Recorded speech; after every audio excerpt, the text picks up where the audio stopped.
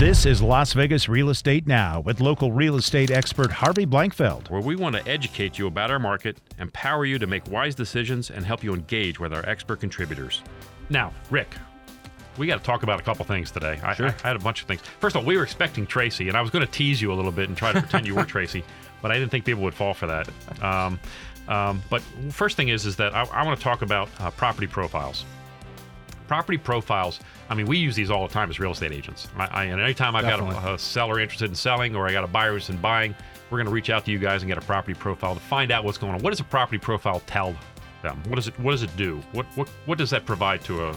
Like we can provide to the listeners too if they're interested. Correct. Yes. Correct. Basically, what a property profile is a report that's generated, computer-based report generated of the characteristics of the property. So we'll have property characteristics as far as bedrooms, bathrooms, square footage, lot square footage. Also have the owner information, as well as having any mortgages, liens, judgments that may have been recorded against the property.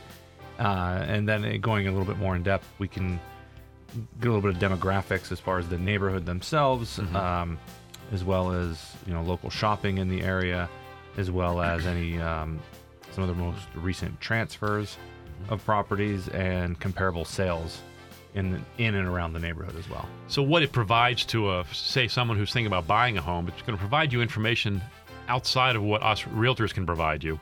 A lot of it's going to be very, very similar, but it's going to be unique and brought to you from a third party that's somewhat disinterested in the sale. Correct. It is, like I said, it is a computer generated report that we have a system that generates these. We are a neutral third party. Right. And these reports are kind of a verification process of pure data. Pure data. No opinion, pure data. One of the things it'll show is who's on title. Correct. And this is an important thing. Especially for real estate agents if they're listing a property or putting an offer in for a client to purchase the property, making sure that the right people are signing those contracts is definitely important. The other thing that's involved is you guys can provide CC&Rs as well for the associations. That's correct. CC&Rs are a recorded document when the neighborhood is established, along with any modifications or changes are recorded as well. So we have the ability to pull those and all recorded documents. If it's recorded against property, we can pull that document. CC&Rs, and I'm going to make Shelley proud. CC&Rs, that's covenants, conditions, and restrictions, right? That is correct. See?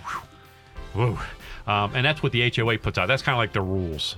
There's a separate list called rules also, usually rules and regs. Right. Those are not recorded, so we typically can just get the CC&Rs. The CC&Rs, right. The ones that are recorded. You'll also find, when you find looking for who's on title, you'll see any judgments against the property or liens. These are some of the things that surprise people periodically. Even sellers.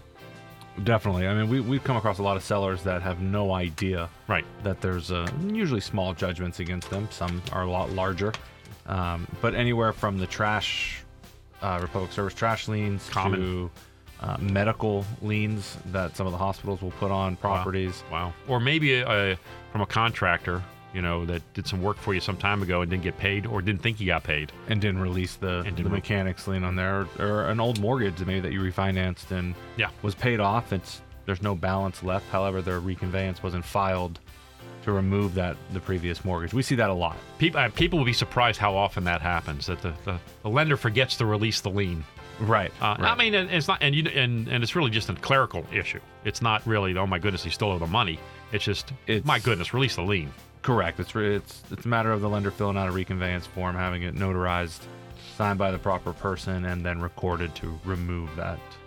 This has been Las Vegas Real Estate Now. Thanks for listening, and remember to tune in every Tuesday morning at 9 a.m. on 101.5 FM, 720 a.m. KDAWN.